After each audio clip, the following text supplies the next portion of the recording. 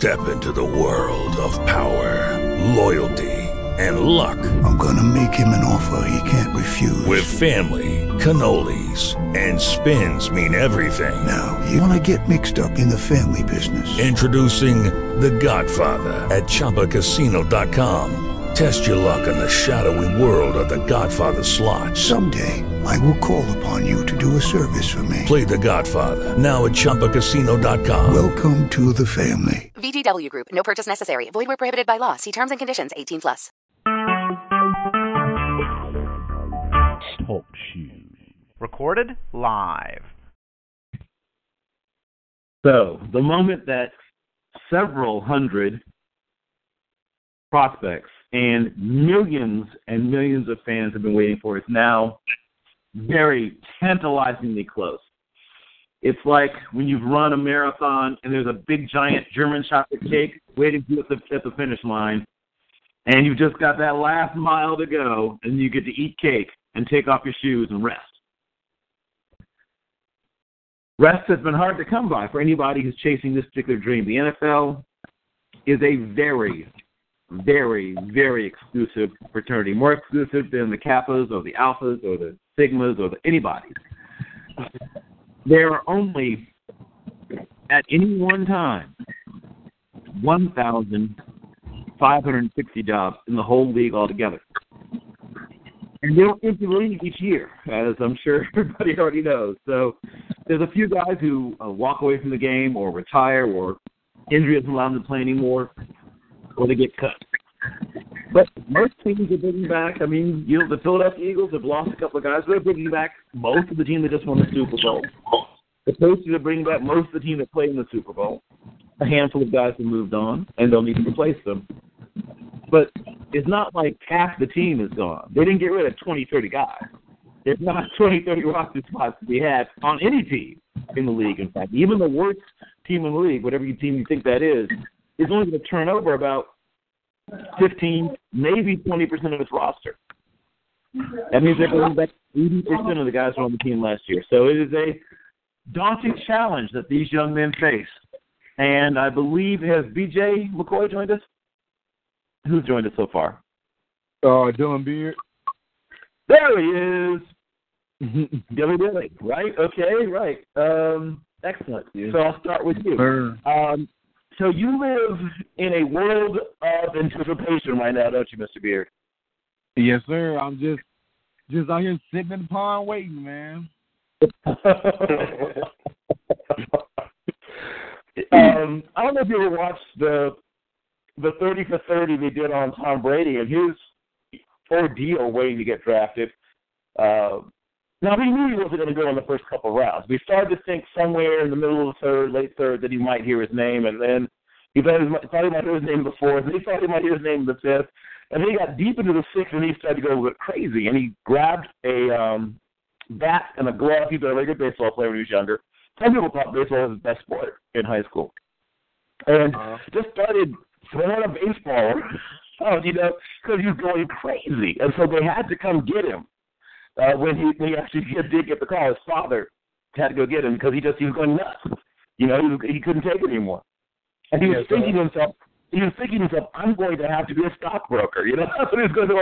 I'm going to have to go and shit. That's what's going. Here's a man that some people think might be the greatest quarterback of all time. He's thinking, man, I got to polish up my resume. He's thinking, maybe this football thing isn't going to happen. So there's no way of knowing how it turns out for anybody, right? Yes, sir. Josh Norman, his first year in college, not only was he on the football team, he barely was in school.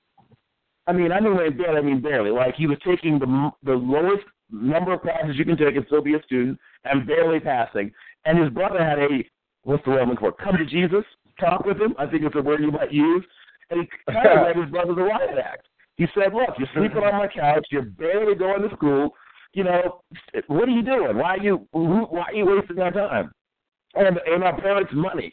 And so they had an active discussion, the Norman brothers, and Josh, stormed out. But when he came back, he said, you're right. I'm wasting my time and my talent. He went out for spring ball at Coastal Carolina, within a handful of practices went from being a guy that literally nobody knew who it was. I mean, literally nobody knew who's this guy. Oh, it's my brother. Like his brother had to explain who this guy was.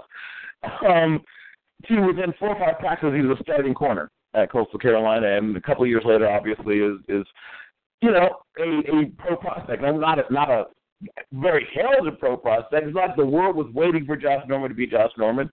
Malcolm Butler was a guy that had to carve out a place for himself.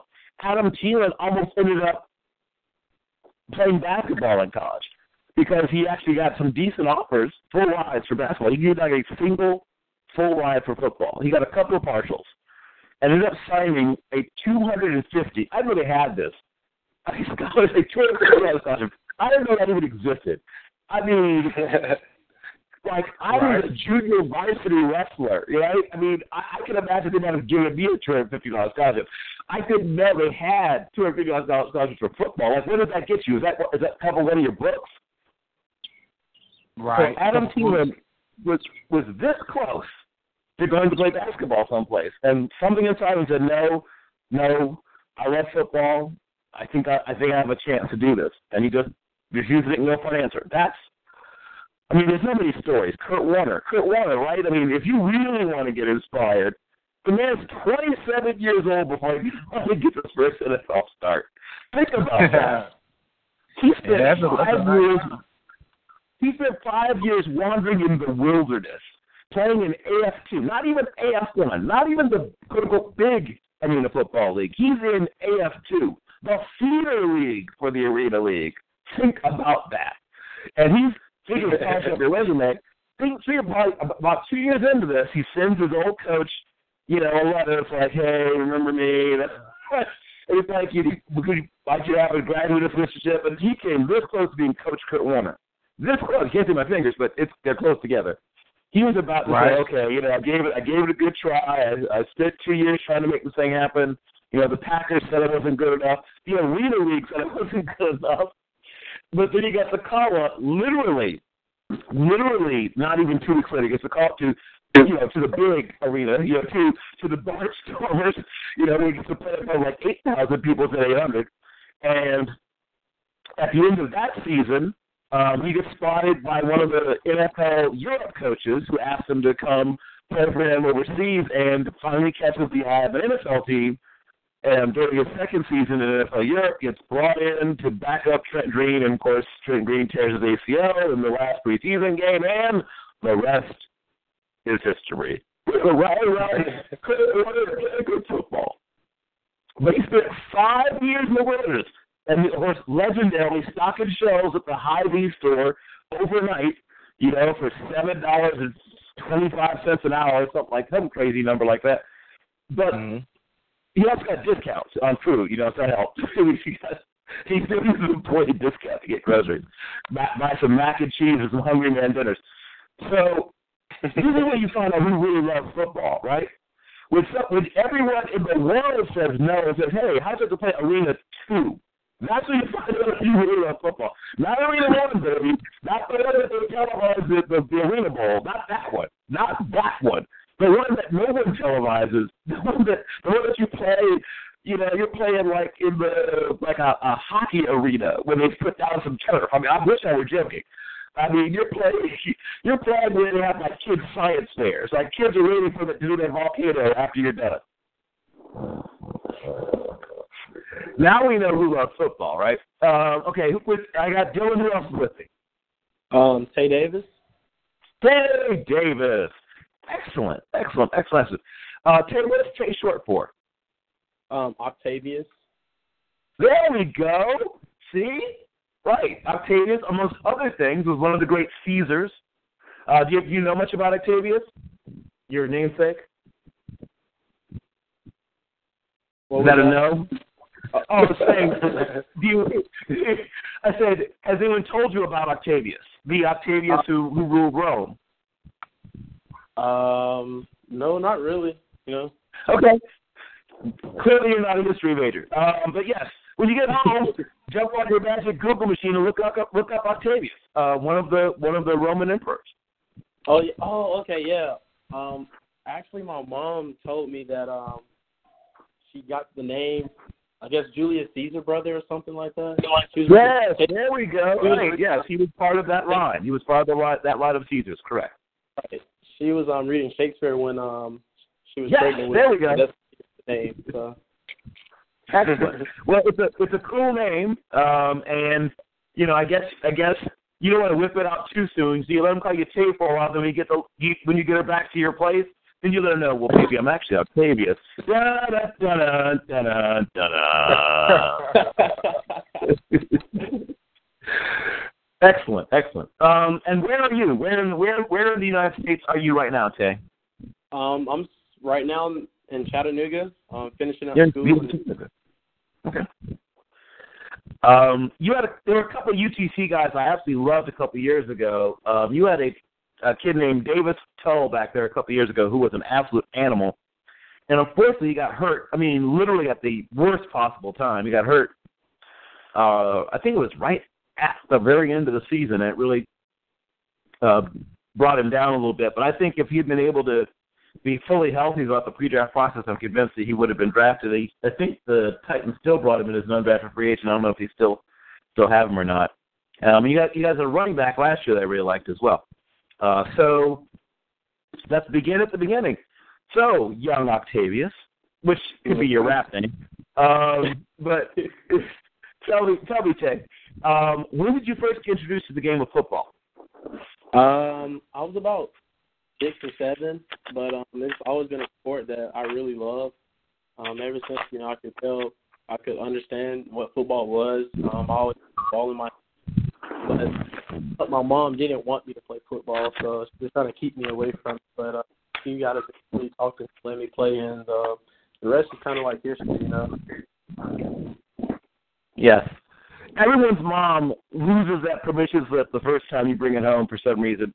I didn't get mad at my mom often, but I was a very small child, undersized, whatever. And she was convinced I was going to get killed. So right. Once again, I never fought with my mom, but I had some active, forceful discussions when I was a youngster about that. Like, because you have to kill me because on Fridays they would allow kids who played like Pee Wee or a Little League or whatever to wear their jersey on Fridays. Right. Oh, and I'd see and the year she quote unquote forgot to put in my permission slip, I'm sitting there watching my friend Danny and all the other kids sit there in the uniforms, and I'm like dying inside. Oh, thanks for bringing up those painful memories. So you got introduced to the game. What position did have you play at first? Well, I played everything. Like running back, receiver, safety, cornerback, linebacker, kicker. Like I did it all in Pee Wee. And as I grew older, I just was receiver and safety. Okay. Excellent. That's what I was. Eventually a receiver and a safety. Now what was your favorite position when you were young? Now obviously eventually you settled into your permanent position, but what was the first thing? You obviously loved the game already, but what was it that you did when you first started playing? Like, what position was it where you felt like, oh yeah, this is it? It was definitely receiver. I really liked getting the ball when I was younger. Does that sound at all familiar, Mr. Team King Dilly? Yes, sir. Yeah. I got a late start in football. I really started playing football in my 8th grade. I remember like when I was younger, my stepdad used to always read me by like this high school I lived by. It was like he'd be like, "You want to go out there and play with him?" I was like, "Nah," because I was more of a baseball player when I was growing up. I was like, "Nah, I ain't gonna mess with it." But then in 8th grade, I finally gave it a shot, and then from there, like Tate said, man, it was history. It's funny because some of the kids that ended up being really good came to the sport late. And then some of the kids that really loved football early on ended up doing something different. Now, my Pop Warner coach is a man named Herman Reed Sr. He had a son who was a really good football player, but you would know his son mostly for basketball. His son, Herman Reed Jr., actually went by the name J.R. Reed. And even though his real first name was Herman, and he ended up being a first-round draft pick in the NBA. And an All-American at University of North Carolina for basketball. But he was a heck of a football player until he just got so tall. He kept growing and growing and growing. But, you know, I wish I could say the same. That didn't work out for the kid. So so when you first started playing, Dillon, what position did they start you? They started playing me at receiver and free safety. Like, you know, I've been between the two my whole life. Like when I got to college, that was my first time ever really playing true tight end. Yeah. Tight end is an interesting position because you're asked to do so many things, and there's not really enough time to work on all the things they want you to be great at. I don't know how tight ends do it because they want you to block in the running game. They want you to block in the passing game. They want you to run routes. You need to know protections. You need to know defenses. You need to know all the calls on offense. Like, I think mentally, on offense at least, it might be the second most demanding position, right behind quarterback. Like a mini quarterback.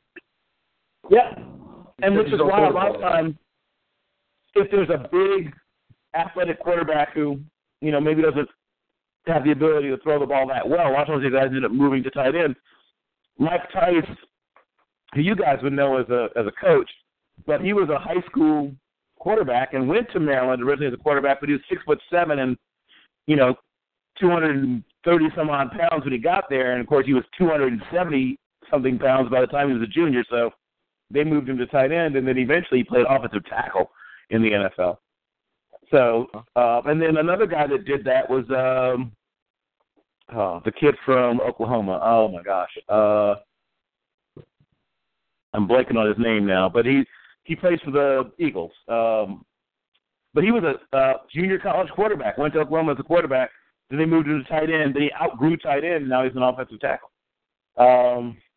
It'll come back to me later. Lane Johnson. Uh-huh. But so you got interested in tight end while you were in college, you said, Dillon? Yes, sir. Like when I walked on, you know, I went to a junior college before I went to Southern, and you know, like when I went there, they tried to have me play DN, and you know, I never played DN in my life, and you know, I tried to give it a chance for like 2 days, but then I just knew it wasn't for me, and plus the coach had offered me to play receiver, and like on the third day, I asked him, I was like, man, I said, Coach, you know, you offered me to come out here as a receiver. You know, I haven't played receiver yet. What's going on? He was like, well, we have too many receivers right now, so next year maybe you can play receiver. And I was just like, thank you, Coach, but no thank you. And so I left that school. That's when I went to Southern, and I thought I was gonna play receiver, but they was like, nah, you too big, bro. You gotta play tight end. And that's when, you know, I had to learn everything at tight end, man. But when you lie in bed at night and you're asleep, you're suddenly Odell Beckham all over again, aren't you? Sure. I said when you lie in bed asleep, you get to be Odell Beckham all over again, don't you? In your dreams. Yes, sir. Now, yes, sir. Now you move well. Now, what is your exact height and weight now, Dillon? Right now, I'm 6'2.5", probably at about 257 now. Okay. I'll tell you who you put me in mind of when I watched your tape.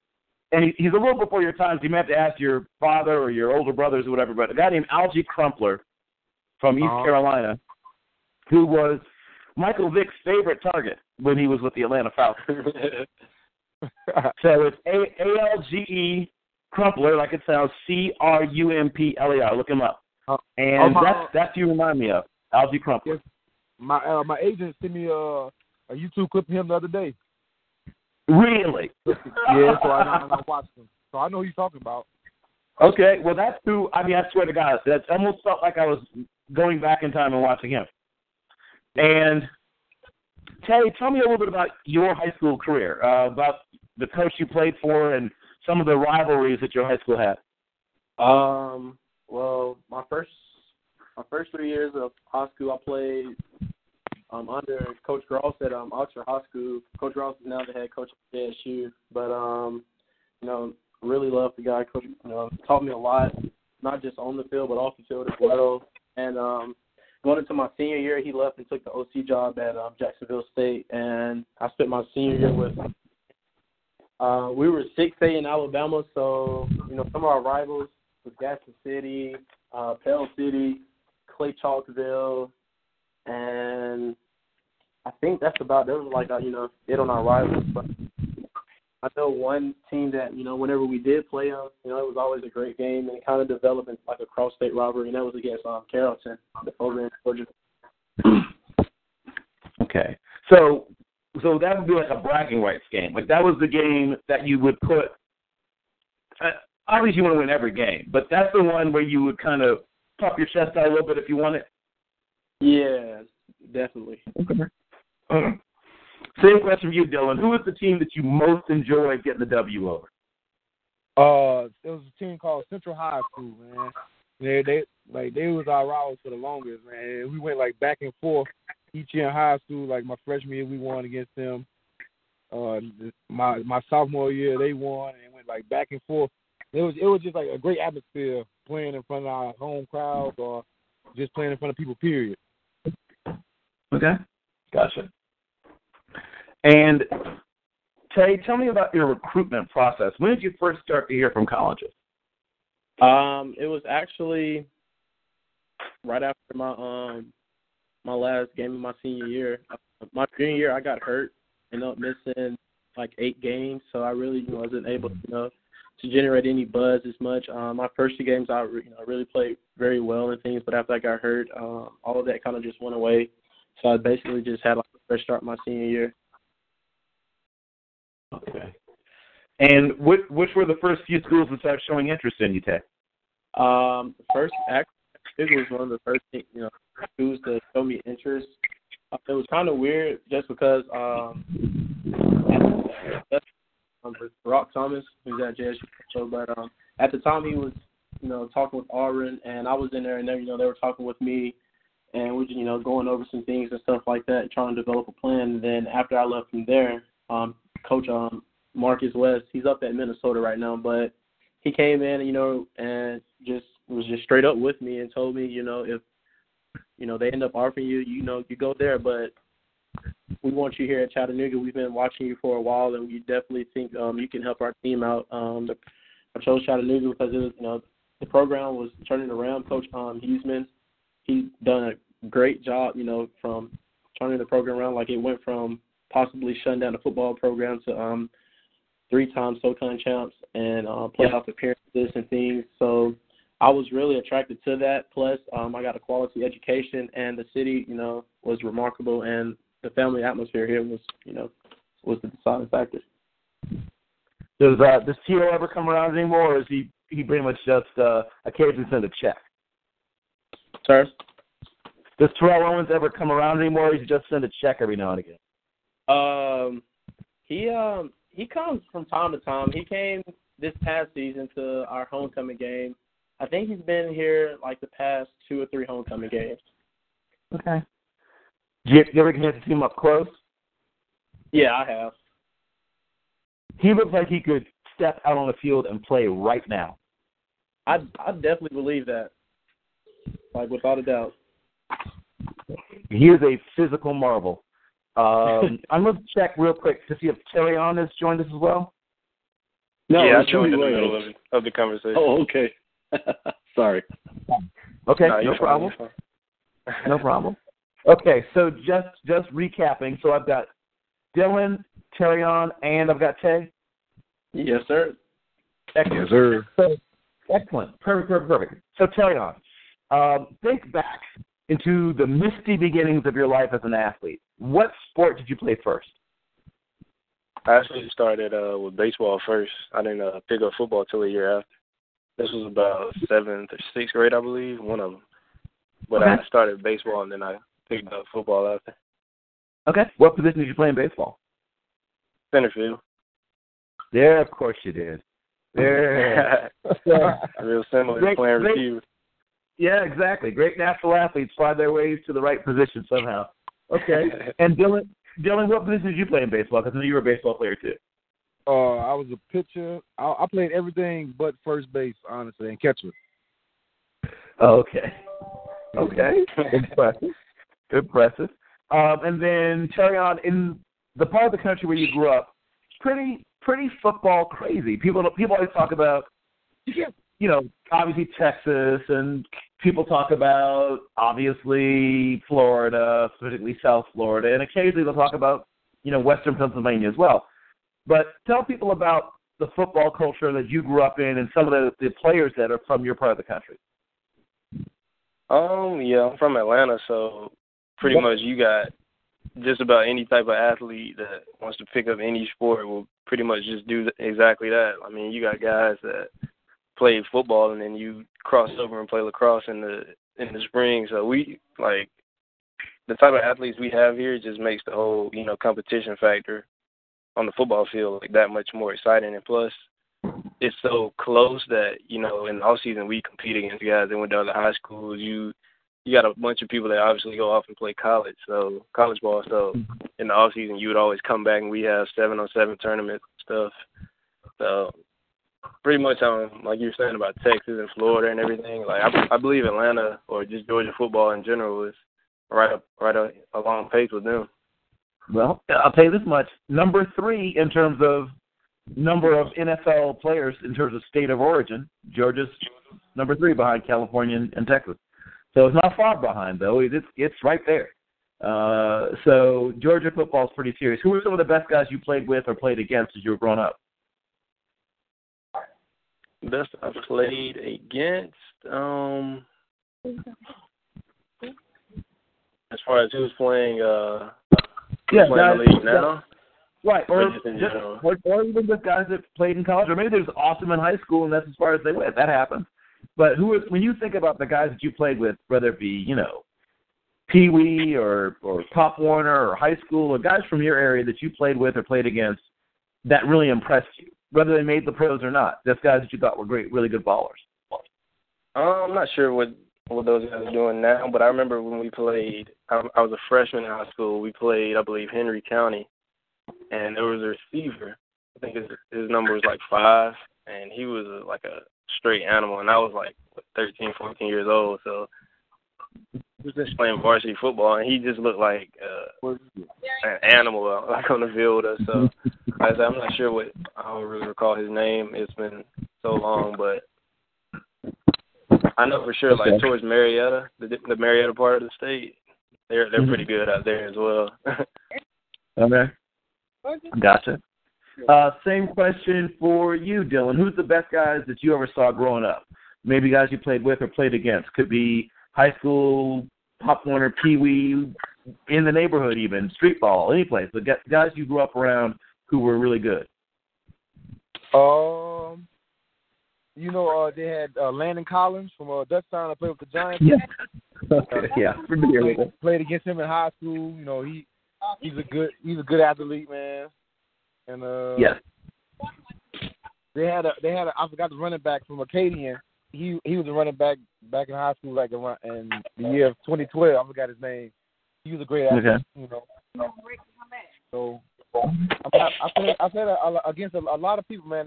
That's pretty nice, man. Okay. Yes, sir. And the same question for you, Tay. Who were some of the best guys you faced, played with, or played against when you were coming up?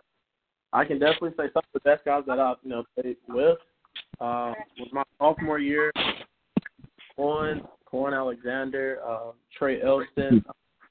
You can go on like my freshman year, Bobby McCain, Cody Sperlin, Marcy Bass, like all those guys who guys that I really looked up to. And as a young guy on varsity, they didn't take it easy on me. And at times, I really, I didn't like it. I actually thought about quitting myself, but now I think that because I've learned a lot from it. It's a successful career. Okay. Just successful careers and things. It just really is like they're like my role models. The people I look up to. Also, my friend Rock Thomas. He was a freak of nature. Some of the things I saw him do, like in high school, is just Like, if you tell someone about it, you wouldn't believe. Like, you know, to believe it. But gotcha. That's about it. No, that'll do. That will do. That will do. So, you told me, Dillon, that you didn't get the level of recruitment that you were hoping or expecting to have. Now, was that due to grades? Was that due to you just being overlooked? What was sort of the story behind your recruitment coming out, Dillon, out of high school? Out of high school? Yes. See, out of high school, man, I had some teams recruiting me. You know, I had like the Tennessees, like the UL, Louisiana Tech, but it's like I'm so nonchalant that it's like when I got the letters, you know, I used to bring them home and show my parents, and I really wasn't like, you know, into it like I should have been. And you know, and when and my grades in high school kind of, you know, they kind of held me back a little bit. Like actually being like all into it, in tune with it, I really wasn't in tune with it. So after high school, I was getting somebody, you know, to sign me or whatnot. So I joined the military. And I was in the military from 2012, and I recently just got out in 2016. So for 2 years, I was doing military stuff, you know, and then that's when I decided to walk on to Hines, and that's what the story I was telling you before. That was the school in Mississippi, and you know, so things didn't go my way that way. So it was like 2 weeks into school started, and my grandfather, he works at Southern. He's a professor. And so he like it was 2 weeks into school, and I don't know how he did it, but he pulled the way for me to enroll in Southern in 2013. And you know, and I tried to, you know, walk on in, but they was like you had to have a full year first. And so I had to wait till 2014. And, you know, I ended up talking to one of the coaches on the staff, and they said you can walk on in the summer of 14, and that's when I walked on, and that's when I started to see things beginning to change, man. Okay. And first of all, before I forget, thank you for your service. What was your what was your job? What was your MOS when you were in? 12 Bravo Combat. Okay. Okay. And you were in a total of 4 years? Yes, sir. Was all of it active, or did you have some reserve duty as well? Reserve duty. Oh, okay. Got it. Well, excellent. And I don't know if there's somebody sort of near you, Dillon, that's like dragging a bunch of furniture around or something, but if you could step a little bit away from whatever it is that's making so much background noise, that'd be great. Oh no, I'm sitting in the car. Oh, okay. Yeah. Okay. Well, maybe it's not you. Maybe it's not you.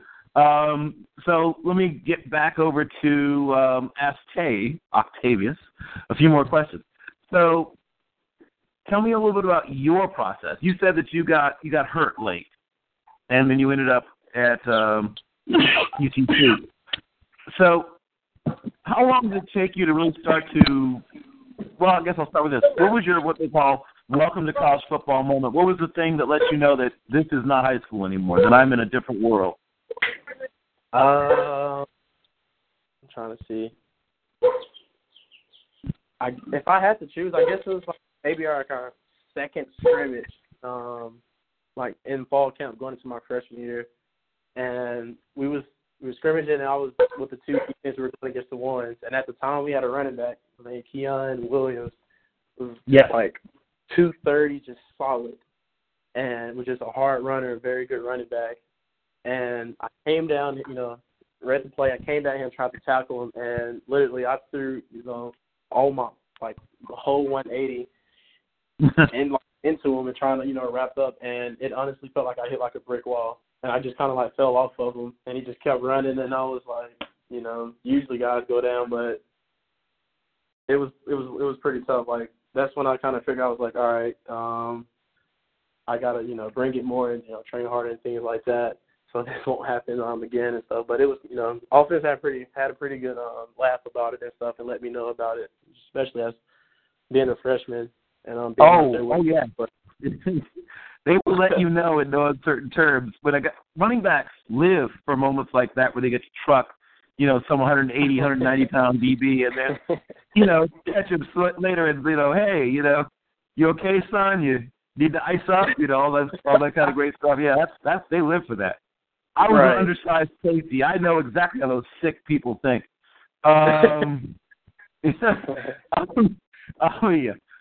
take it back to Terryon. Same question for you. What was your welcome to college football moment, Terryon? When did you realize that this is different from playing high school ball? I would say when I got to Western Carolina in 2013, I started the first game, which was like the beginning of for the rest of the career. I started every game since, and we played Middle Tennessee up at their place. And like my first catch was a touchdown, so I wasn't, I hadn't got hit or anything yet. But like my second catch was like a little slant, and they had like this.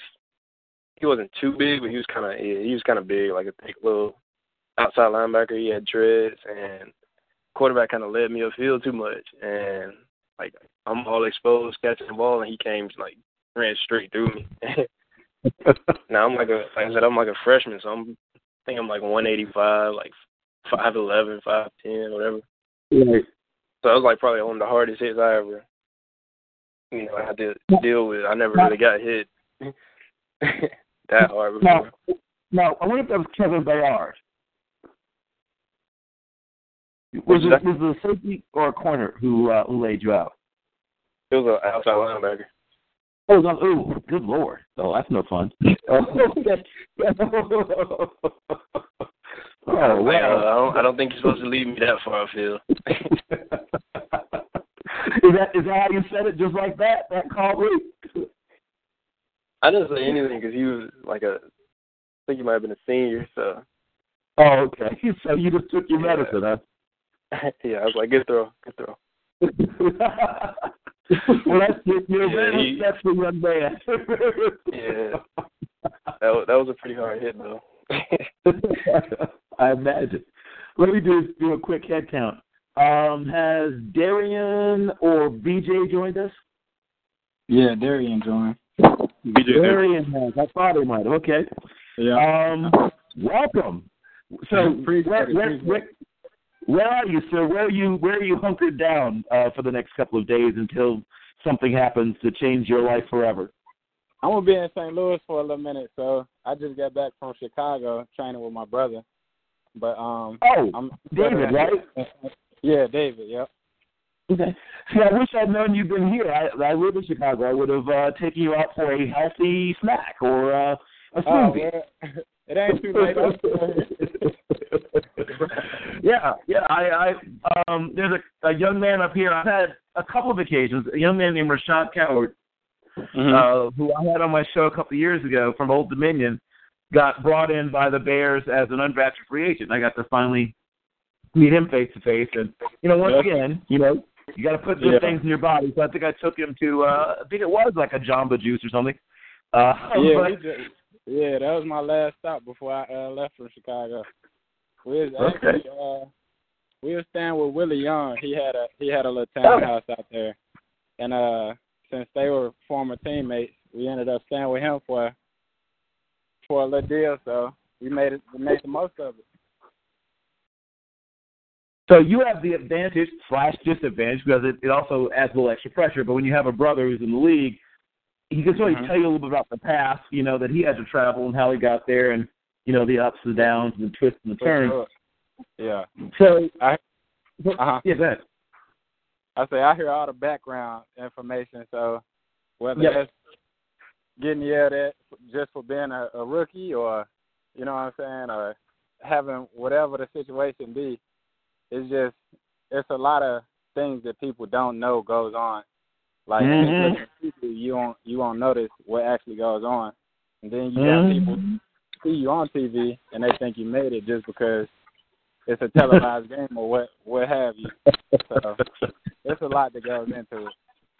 The NFL is like I said, it's probably the most difficult thing you'll ever be. Well, it's fatherhood if you ever become a father, but other than maybe that and going to war, I've had the opportunity to be a soldier, much like Mr.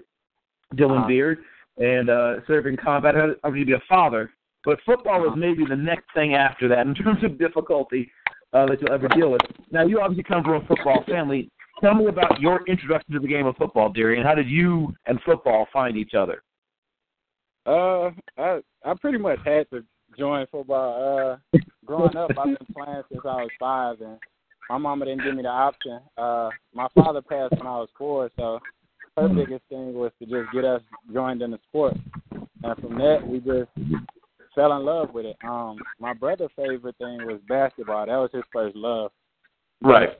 But at the end of the day, you got better opportunities playing football. You got more people on the field, more people on the team. So it was just natural. I mean, like I said, we ain't really had an option, but we fell in love with it after all. Now, my understanding, I have sources, as I may have mentioned. My understanding is your brother still thinks he can hoop. Is he now? How good a player is he actually? Because he seems to think he's really good. Yeah, he a bum. We go at it all the time, but we was just talking about it. He loved LeBron, and he was like, I'm done being a LeBron fan if he's gonna keep on pouting. But I don't know, we go back and forth at it all the time. See, this is the kind of insight you can't get every play. Thank you so much. Because to hear your brother tell it around the facility, it was only his love of football that kept him from the NBA. Right. And we actually, when you was talking about moving furniture around, making noise, we was out at the field working out. So he right here with me. Oh. Yeah, that was me making all the noise. Oh, okay. Okay, I couldn't figure out who it was. Okay, so no problem. So obviously, you said you got introduced to the game young, and unlike the people's mothers who accidentally forgot to turn permission slips, your mother was down there like first in the morning, making sure you were signed up. So you had the opposite situation. Some of us who had to kind of whine and complain and bug people to get us to play football. So what was your position when you first started playing, Darrian?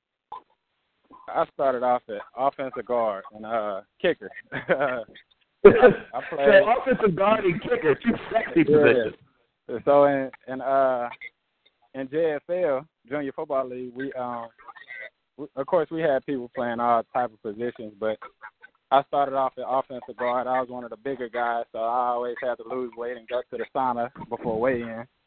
And ended up playing DN, and as I grew up, I wasn't one of the bigger guys. So then that's when I started playing linebacker and safety, and then receiver in high school. So I ended up finding my match at linebacker. I feel like I know that's my position. That's what I want to play. Okay. Now, what is your current height and weight? 6'2", 233. Okay. Yeah. So you're not little. You just look smaller next to your brother. That's all. Right. He got a different deal, different frame. Yes, you got a slightly different deal. Yes. Yeah. And then Tay, I know you were talking about being kind of a skinny freshman before. Now, Tay, what are you up to in terms of height and weight now? 6'1", 225. Oh, you found the weight room. Okay, cool. Okay. Yeah, so that's not skinny anymore. And the same question for, Terryon. Yeah, where are you in terms of your current height and weight now? About 5'10", 198. Okay, so solid. Nothing wrong with that. You got it all in the right place. That's what really matters. And I'll stick with you for the moment. Stick with you for the moment. When you first got to your team, when you first settled in as a Catamount, who were the guys that first sort of took you under their wing? Who were the guys that really sort of influenced you and helped you to acclimate? Definitely our quarterback. His name was Troy Mitchell. He was from Texas, and I don't know how they managed to get him all the way up to North Carolina, but yeah, he was in the running for the starting quarterback, and he pretty much took me under his wing. And then we had a receiver. His name was KB, and he was from probably like a little bit south from where I'm at home, in like East Atlanta. He was from like South Atlanta, so he played receiver as well, and he pretty much took me under his wing and made sure everything was smooth. I wasn't stressed out, worried about anything. Okay, good. And let me just do another little quick roll call. So I've got Dillon Beard. I've got Terryon Robinson. I've got Tay Davis. I've got Darrian Bass. Do I also have either David Akere or B.J. McCoy as of yet? Okay. I'm here. Okay, just checking. They should be joining us soon as well. So let me move forward. So I'm BJ here. There's BJ. Speaking of weight rooms and whatnot, so I've loved watching your tape. And somebody told me a couple of years ago, who was it? They sort of compared you to Maurice Jones-Drew a little bit, though you're not quite that short. Now, speaking of height and weight, what is your current height and weight, BJ? I'm 5'8", 220 pounds. Okay, yeah, you're kind of like Maurice Jones-Drew. And I know you're a very humble young man, but there's a chance for you to brag at least a little bit. I've heard that you are a person who does some pretty serious things in the weight room. What are some of the things you're most proud of in terms of your weight room accomplishments? Well, I know my sophomore year here, I put up 465 on bench. Also, I put up 625 on squat. And after that, man, I didn't really max it. They wouldn't allow me to max out anymore, so I kind of just, went with the flow. Who knows what you could have done if they let you keep going higher? That's true. Yeah, those are offensive lineman numbers, BJ. Those are crazy numbers. I think you're the second strongest player we've had on, but the guys who beat you were not running backs. I'll put it that way. They're not playing ball handling or ball carrying positions. They were always the guys who put up bigger numbers that are like offensive and defensive linemen. Okay. And I have a couple of questions, so I'll stick with you for a moment, BJ. Now, You started playing football when you were about how old? I started when I was 5.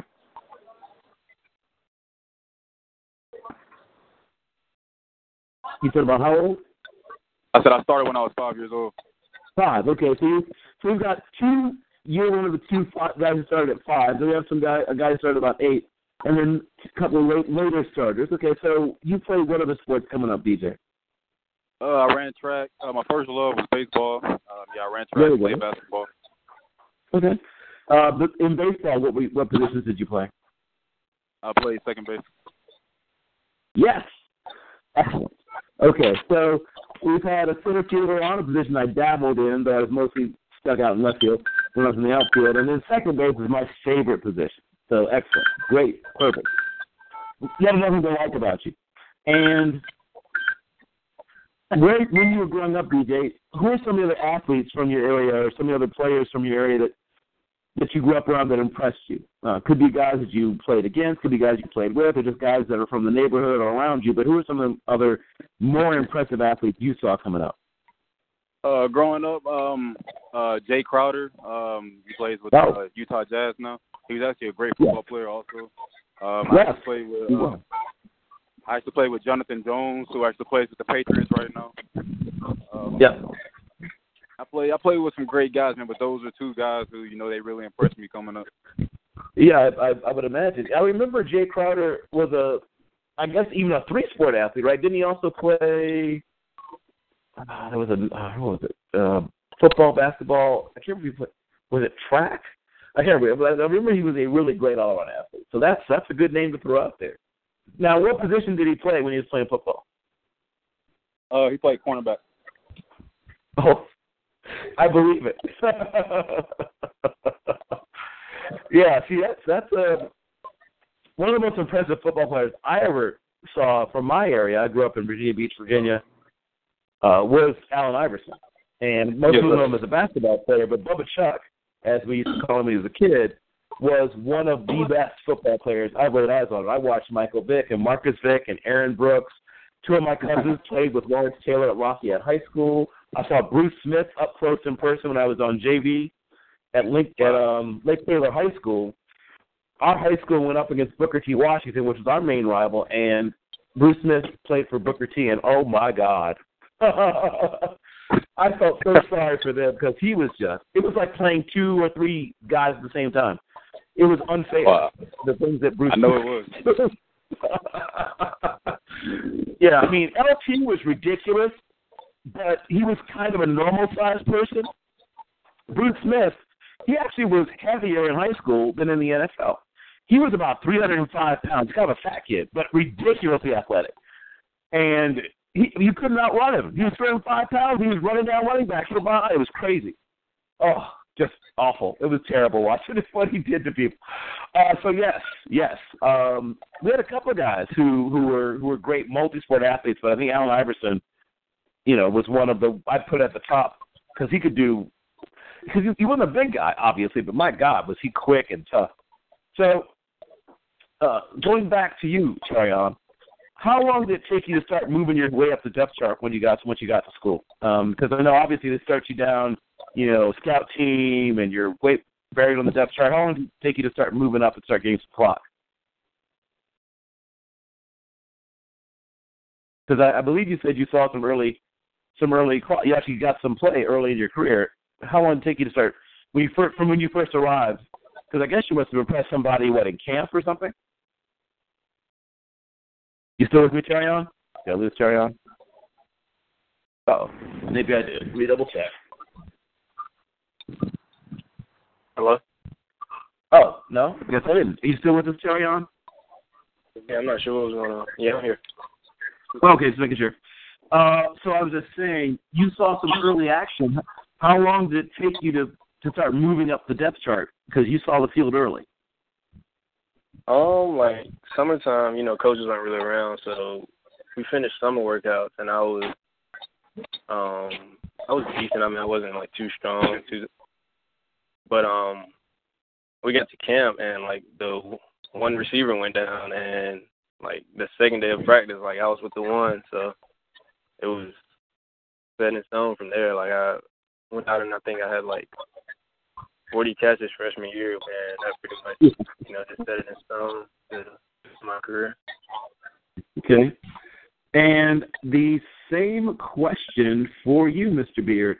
Obviously, you had sort of an unusual path, but how long did it take you to start actually getting a chance to see the field? To start playing? Right. Well, obviously you start way down on the depth chart initially, but how long did it take you to start climbing? Getting up to at least you're getting, second team reps and then eventually hitting the field.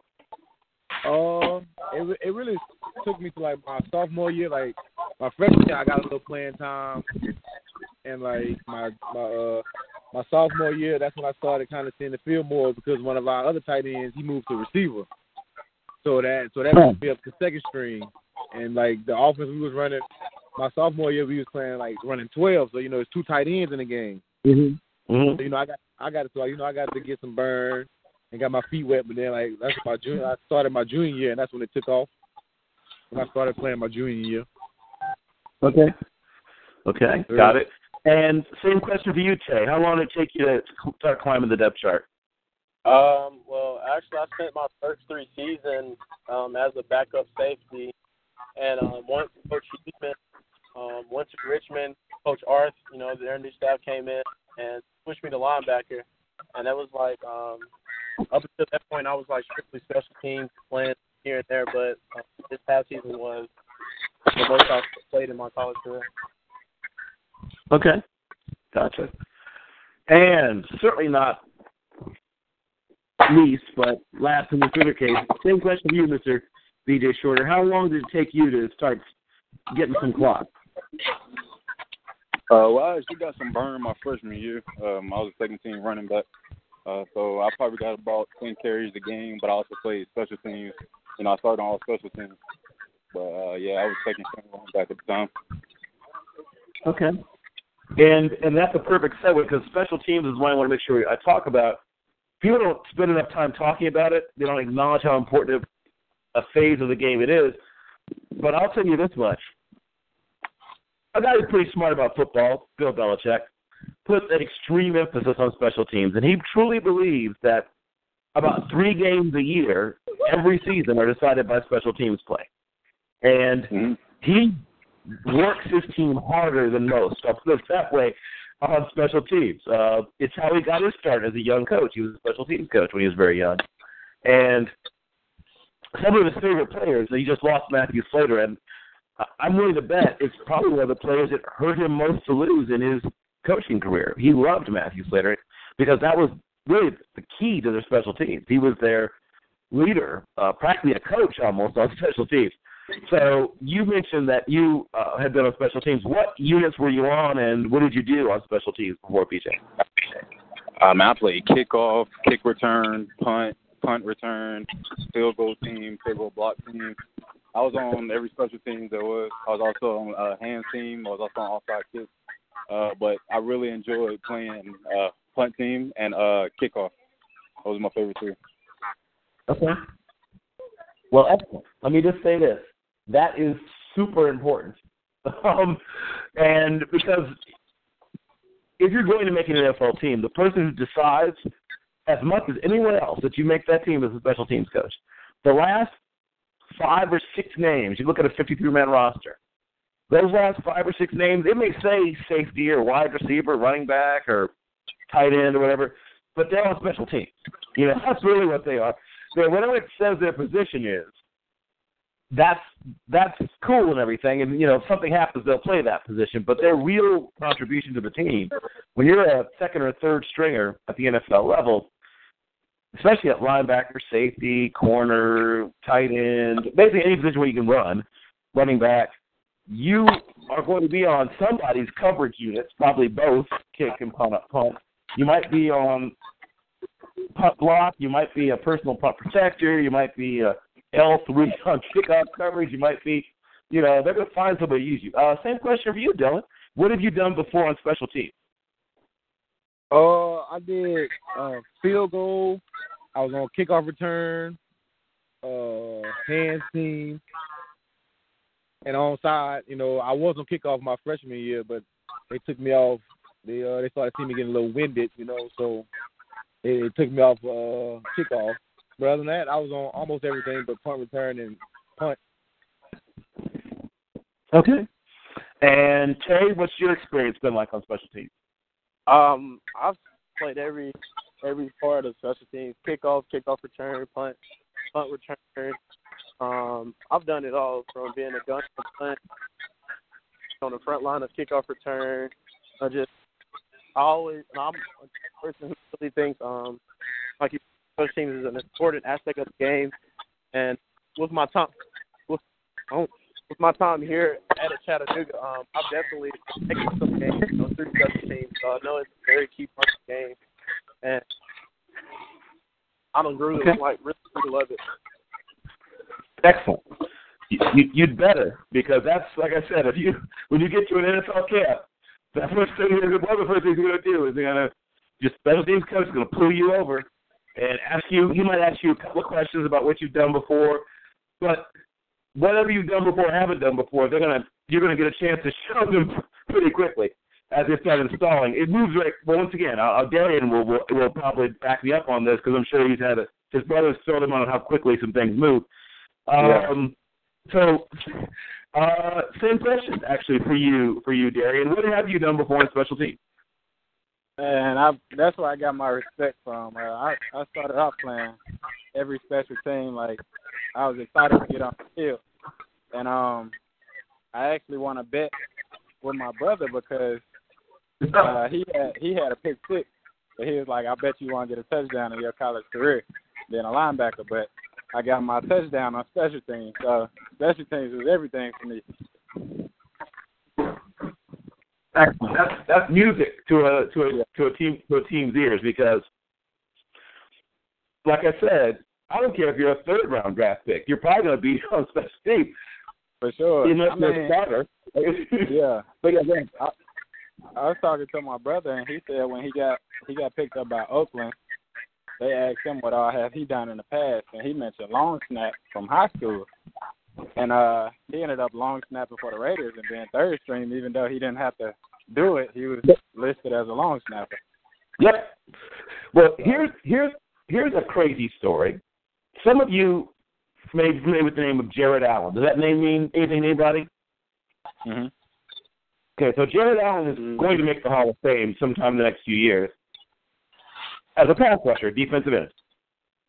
However, when he was coming out of Idaho State, the reason that he survived the cuts. Well, two reasons he survived the cuts when he was with Kansas City. One is Coach Vermeil loved him. You know, he didn't look the part. He wasn't a super athlete, but Coach Vermeil loved him. And the other thing was that they lost their long snapper. Their long snapper broke his hand late in camp. And they're like, who else was on the long snap? And only one other hand went up. That was Jared Allen. Well, we can't cut him. He's the only guy who can long snap. So they basically signed him as a long snapper. But by that time, Jared Allen had made the team for what he could do in other areas. But what kept him through the cuts, as, you know, the Turk comes collecting playbooks and destroying people's dreams, was the fact that they couldn't cut him. He's the only guy who has to be long snap for a few weeks there. So the ability to contribute on special teams, especially if you're a guy who's drafted late, you're a rookie from any school with a direction in the name, you know, Western this, Northern that, whatever, you better be able to contribute on special teams. If you're not a guy who goes in the first couple rounds, you're not one of those guys who is, you know, kissing his mom on TV when he gets picked or whatever, you know, shaking hands with the commissioner, you better be on special teams. Let's see, carry on. Did I ask you, Tay, to ask you about your special teams experience yet? Yes, sir. Yes, sir. Okay, so I think I'm serious if I missed somebody. I got to BJ, Darrian, Tay, carry on. Okay, then I got everybody. Okay. But yeah, that's your best friend. I'm not kidding. When you get to camp, the special teams coach is your best friend. Your DB coach, I mean, he might be your friend one day, but he's not your best friend, not yet. Not when you first get to camp.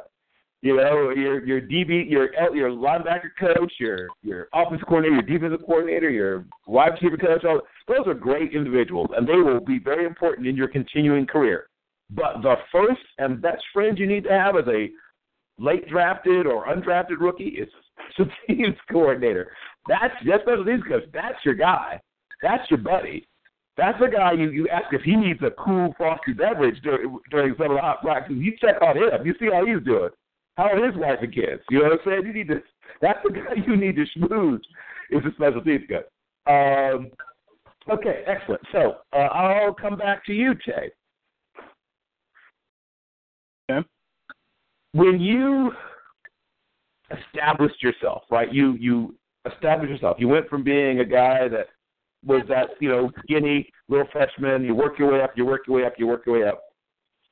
Tell me about when you sort of felt like you established yourself as a person, not as a player on the team, but as one of the leaders or one of the people that people depend on. What was the moment or the play or where were you in your career when you felt like they understand who I am as a player and they respect me now? When did you feel that happen? I definitely feel like look at my more as a leader. I was saying it was my junior year. The first year where you know, I was still team and during the season I kind of played for it, but I kind of just accepted my role and just looked at for the positive, saying I'm out here to have fun and things, and I was able to make a lot more plays. And it was our homecoming against Brent, and it was a pretty tight game from halftime. And you know, the coach was like, "We need a big play on kickoff." And at the moment, I was like, "Yeah, I'm not going to make that play." And you know, everybody was like, "Yeah, okay, like show me then." And I ended up making like a pretty big hit with about the 15 kickoff, and we ended up blowing Mercer out that game. And like ever since then, everyone was kind of looking at me. He's like, "Wow, like like he's definitely like he gets it. He's not selfish. Like he's team first. He practiced what he preached." And I just kind of took that momentum into my senior year and became a very good leader for the team and just trying to be a great teammate as well. Okay. Now, Dillon, you obviously came in as kind of an older cat. Did people give you any mess with you about your age when you came to the team? Kinda, but not really. My nickname for the team was Unk. I guess since I was like a year and a half older than everybody else, so they used to call me Unk all the time. Or the dude with the tucked in shirt, because I used to always have, like, when I first got there, I used to always have like my shirts tucked in my shorts. Right. I don't know why. I don't know why I did it. I just did it to do it, and so I got a name Unc from them. They looked up to me and respected me. And honestly, I guess most of them started looking up to me because I got a lot of tattoos, and they just to be looking at me and be like, man, he got all them tattoos. He doesn't like he did everything and above. So but they just started calling me Unc on the team. So, but we just took it from there, and I just earned everybody respect from when I first started, and I just gained everybody's uplift. Okay. Same question for you, Mr. Shorter. Obviously, as you said, you saw some time on the field fairly early on in your career. When did it turn to you being a contributor to people seeing you as one of the leaders on the team? I really believe it was my sophomore year. It was just we was going through a lot team-wise, man. We had a team meeting. I actually called a team meeting beside the gym, and the whole team came out there. And it was a day off of practice, actually, and I just called everybody up, man. I had about an hour conversation with the entire team. And, I just told them about coming together, man. I think that time is when people, really looked at me as a leader because I was usually a leader that leads by example. I don't really talk much. So when they actually heard me talk, it kind of hit home for them. Right. Plus, they've seen you moving all that steel in the weight room, so that probably made them want to listen because nobody wants an angry Hulk. Now, you mentioned that, and I don't want to get too deep into it, but your team did go through some upheaval. I'll leave it at that, where maybe there's some things not being understood correctly, things like that. When you do see, and you said you're not a yeller or a talker or whatever, but the responsibility that you feel when you do see something going on where the team's not heading in the right direction or maybe guys aren't pulling their weight or whatever's happening, right? How do you straighten that out? What does it take to fix it when maybe a team's starting to run off the rails, in your opinion, BJ? Well, first of all, man, I just feel like, when you yell at other grown men, man, they kind of make them feel some type of way. So that might, make them angry. But I like to bring players to the side and try to talk to them and try to make them understand, why I want to talk to them at the moment and try to get them to understand, we a team and there's a certain concept we go by on our team. And so I'll tell them I don't feel like just sticking by the concept. So, I need you right now, So I let them know, man, that I'm here for them and I care for them, man. And I try to tell them, man, no matter what we're going through, we're going to go through it as a team. And, that's one thing I try to establish with my team. Okay. And then, Darrian, obviously, you've had to deal with coming from out from behind a shadow before and things like that. What is it that allowed you to finally get to that point where the team respected you as Darrian? You weren't somebody's brother, you weren't somebody's whatever. You were Darrian, and we respect you for what you bring to the team. When did that happen? When did that switch flip? Like you mentioned, coming in, I was the comfortable one because I knew the team, I knew guys before I was even enrolled in school, and when I made that transition to make my own name, it came throughout summer workout, and basically that's just being able to commit to an off-season workout where you're not guaranteed anything. You just got to dedicate your time. You got to find a job to make your own money. It ain't no scholarships, none of that coming from the D2 level. So when I made the decision to get my entire freshman class to stay, and a lot of guys were like, "Nah, I'm gonna go back home. I ain't seen my family in a while, this and that." And the coaches couldn't make it mandatory, so I went ahead and took the step to be like, let's be the first class to have everybody stay. If you want to play, you got to stay. So I feel like that's where my peers see me as a leader compared to the upperclassmen. Okay. Huh. And so everybody ended up staying, or did a couple of guys say, that's cool and everything, but? I mean, a few guys ended up not committing to it at all. We had some guys who were commuting back and forth, or they'd come for this month or come for the second half. And all in all, the guys that wasn't fully committed, they didn't finish the their careers or whatever that may be. It may be another situation, but you can tell who is truly committed and who is dedicated to the game. So. Oh, yes. Oh, yeah, you can get by in high school on talent, but all of you know that we talked about college weeds out the people who don't really, really love it. And you think college is a big weed out, just you wait. Of course, obviously, you know, because you've talked to people who made that jump. You find out real quick. Yeah. I'll stick with you for a moment. Obviously, you've been told a few things by your brother. If you were going to say the things, obviously some of the stuff he told you, it won't mean much to you yet, but it's about to. What do you think is the most valuable thing you've gained so far, Darrian, from having a brother who's fairly recently been through the whole process? Coming from him being the closest guy to me get drafted or make it to the NFL anyway. Starting with eating habits, he was coming back telling me like I can drink cherry juice to help prevent inflammation and it'll help me sleep at night. I'm like, who would ever think to drink cherry juice or go out and buy cherry juice? And just having that type of advantage. And then another close friend, Mike Jordan, who's with the Browns now. Oh, he made the move. He ended up coming back and telling me like, invest in your body. This guy's in a league who spend thousands of dollars on their body within each month. And I was like, it makes sense because that's what you're gonna use every day. Your body, it ain't like you need to invest in your car because that's not what you need. You need your body for everything. So I was like, that's the dedication that I need to make. That's what I need to commit to and treat my body how it deserves to be treated.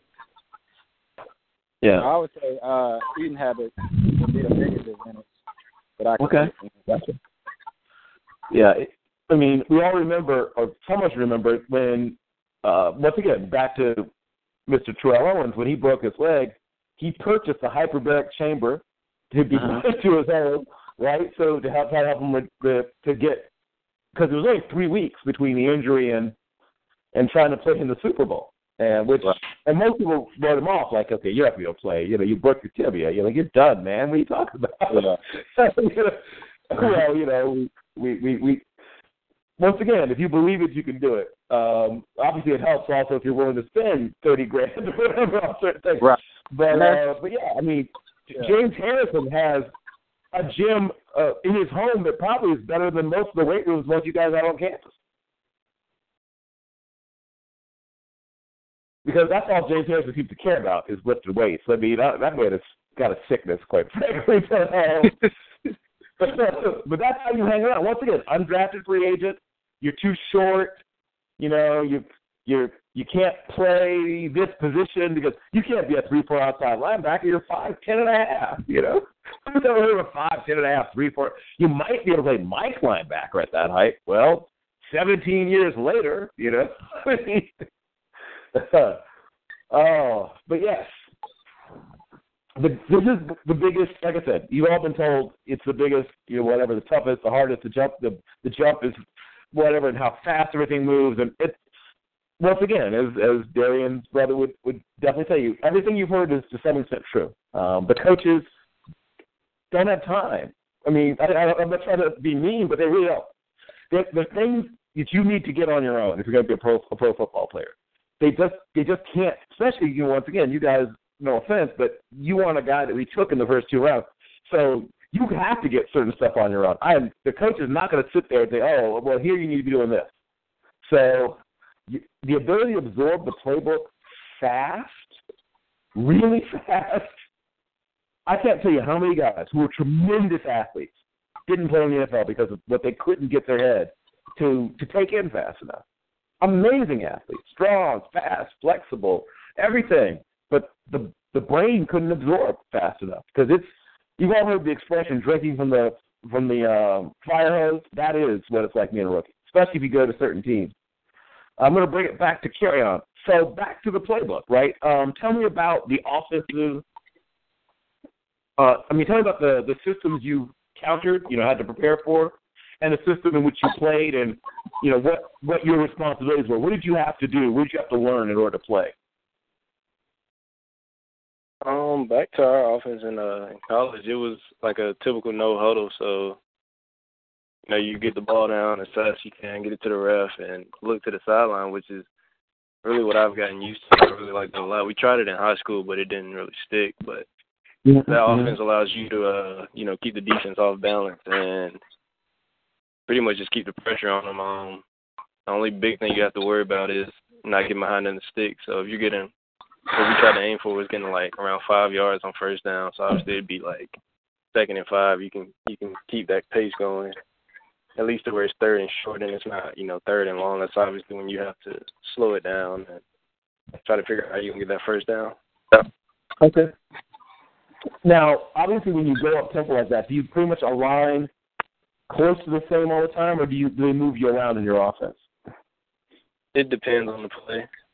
You try to discount it, so obviously the defense isn't, tipped off to where the ball is going. But most of the time, if I was in the slot, then I would move to the long side of the field. If not, when I was playing outside, I would stay on the right side of the ball. Okay. And it broke down at about maybe 50% in the slot, about 25X and 25% Y, or how did it break down generally for you? I would say this my senior year, I was pretty much like 90% outside. I was in the slot mainly when we would have like a 2 wide receiver set. Other than that, I was outside the whole time. Okay. And were you normally on the uncovered or the covered side? Uncovered. Okay, got it. Okay. And about how many routes did you guys have installed? I mean, obviously, you could run a lot of different routes, but you don't use every route. I mean, people talk about the whole route tree. Well, theoretically, every offense has the quote-unquote entire route tree, but you can't install that because certain routes are used so rarely. But what in a quote-unquote average game plan, how many route combinations did you probably actually have in that package? I would say at least about, because sometimes what we would do is leave me by myself in the boundary. So if that was the case, it would be, just me in the corner, unless they were doubling or something, and we could run about, I think we had about 5 or 6 routes that we did consistently. Every single game I could pretty much count on the quarterback giving me that route, because we got to the point where we could just, my OC would allow us to, give signals back and forth to the quarterback and myself, and we would just run the routes from there, whatever we saw. As far as full field combinations, I'd say we went into the game with about 14 or 15 of them, but we ran them all in different formations. So it'd be the same play in a different formation. Right. Okay. So I'm assuming you have things like probably a couple of different wide receiver screen packages, maybe like a crack screen or a slip screen or maybe a tunnel. You probably, I'm guessing, had, things like, well, everybody has slants and probably even a slant and go, probably a hitch or a hitch and go. And you probably had a dig, outs, like 2 different outs, maybe one that you ran, instead of a short yard situation, then one you could push up field and against certain coverages. And then what, like a post and just a straight go route or fade? Yeah, the last 3 you named were really the money balls. So just about every time we threw the post, it was completed, especially on my side. The go ball, like I said, if they would, one-on-one with just the cornerback, and then we would throw the go ball all day. We didn't really get that look too much because we were so good at throwing it. And then the out route, which is like a little 4-step speed out, which was pretty much unstoppable because no one would be pressed. So those 3 routes are pretty much the money routes. Okay. And tell me about your system and what were your responsibilities? What did they expect you to do? Well, for defense, we just ran like a base 3-4 with like multiple packages depending on our teams. Playing in the slow comment, you got to worry about where the line with their prepare, up tempo offense, but then the very next week you got to prepare for like a triple option team like the Citadel or Wofford and first last year. So I mean, we definitely have to do a lot as a defense. Starting off, I played my field, but I mainly just field. But as time went on, I developed into making all the checks and calls and getting everyone up. It was just something that I became very comfortable with. So we just kind of stuck with that. But I mean, we were mainly a cover 4 defense. We played 4 teams. Third long and stuff. We had our deep things. So we mainly matched up on like tight ends, back, things like that. So. Okay. So I'm going to give you sort of a situation. Let's say it's a 3rd and 8 for the offense, late in the game. They're down by 4, so they've got to have it. There's like a minute and 12 seconds. They've crossed the 50. You just crossed the 50-yard line. They've got to keep the drive alive because they know there's not enough time for them to get the ball back if they end up giving it back over to you. So, and they're one of those, it's one of those, they're in a 2-by-2, class balanced, 4-receiver set. Once again, another one of your sort of classic up-tempo, spread, whatever we call it, offenses. And let's say they run what's called the NCAA concept, post over dig, with the running back, checking for, blitz or checking, see if he has to pick someone up, and then if not, he's going to run a little angle route over here, and then you've got, the X is running post, the Y is running the dig, and then the slot is running a basic cross underneath.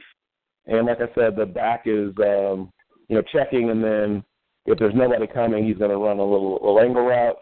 Have I counted for everybody? Let's see. Post, dig. And then yes, you've got and then there's like a backside, and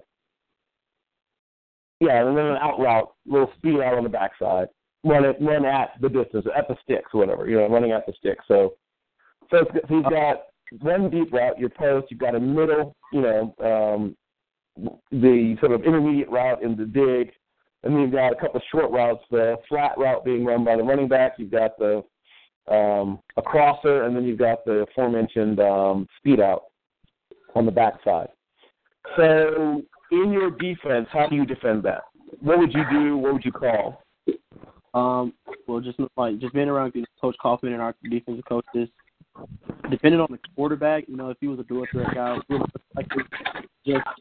just probably call our basic 44 calls with our cover 4, and kind of like passing off.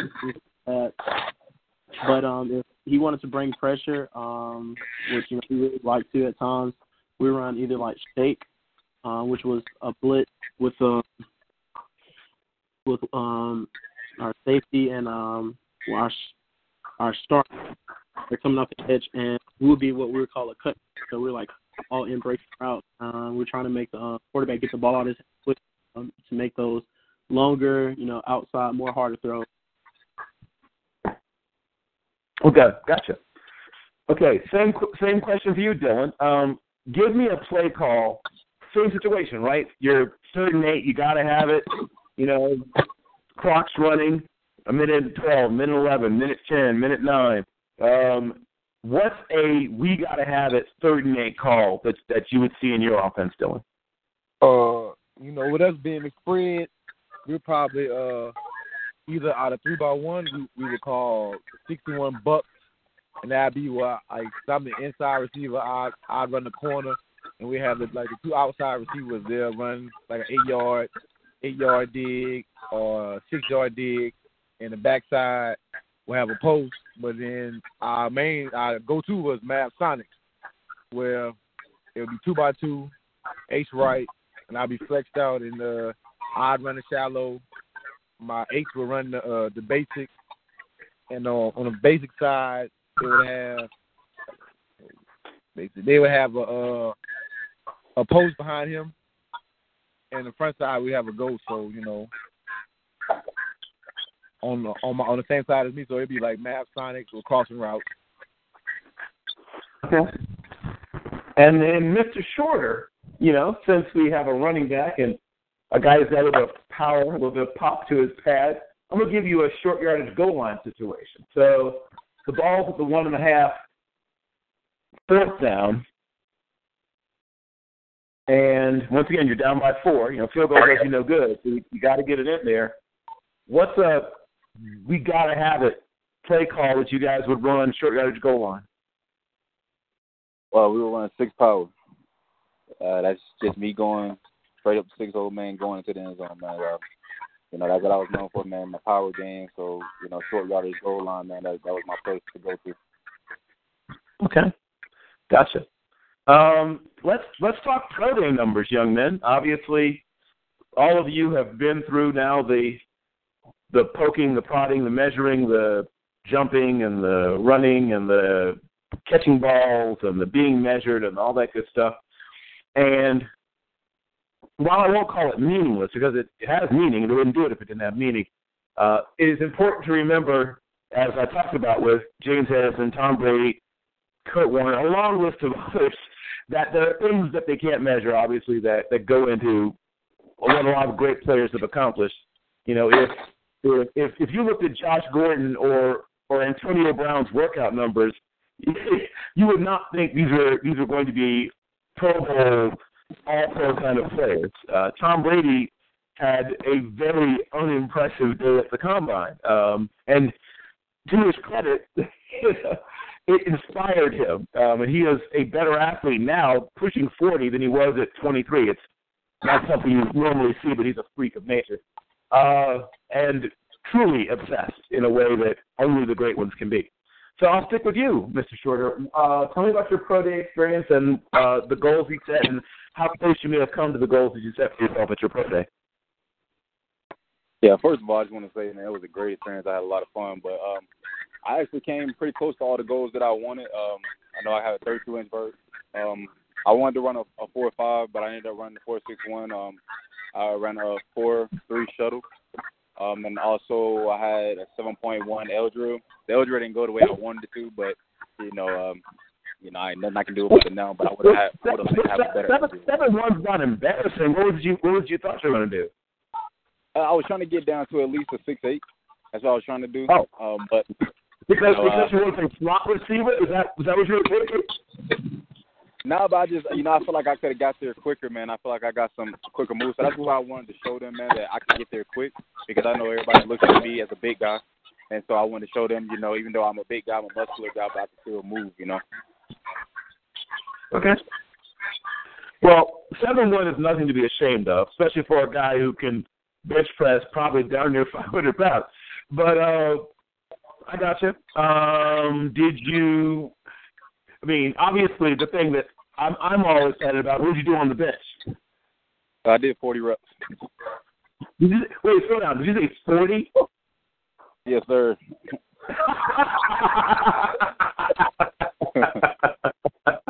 We have a winner in the history of doing this particular. I've been doing this since Gino Atkins. I've had people on since going back a ways. I've been doing this since 2009, and I think that's the record.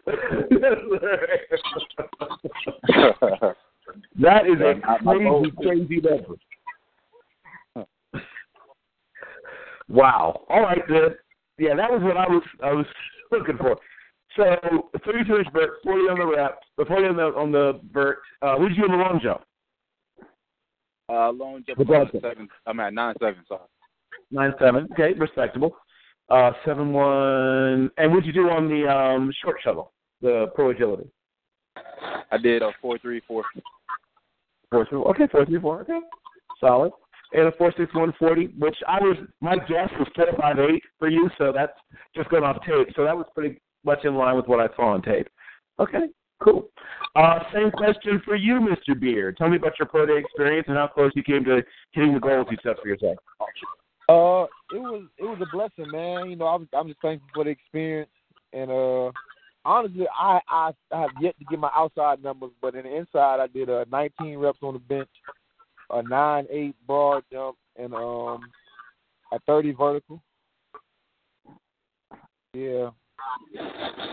Okay. So you don't know what you did on any of the agility or speed timed events? No, sir. I've been contacting my coach like the day after pro day, and I still haven't got nothing. Well, that doesn't make any sense. I don't know. You should be able to get your information, if not the same day, then a day or two later. That's crazy. Yeah, same thing I'm saying, my brother. I'm not going to, whatever. Another day, we'll talk about, I have thoughts on this matter. We'll talk more some other time when it's more appropriate. Trust me, I have thoughts on this. So the question for you, Tay. Tell me about your pro experience and how close you came to the goals you set. Just like the rest of the guys, it was just a blessing. Just be in that position, that day. I had a blast. Actually, I twisted my ankle on pro day, so that was, that was pretty nice. But I ended up jumping 35-inch vertical broad jump. I did 9.6. My 40 was like 4.56. I did the short shuttle. I think I did 4.3. Definitely could have done better, and I didn't run the that day. Okay, did you bench? Oh yes, I did bench. I got 7. You said 10? 17. Oh, 17. Oh, okay, that's not bad. And you said you weighed in at what? On pro day, I weighed in at 24.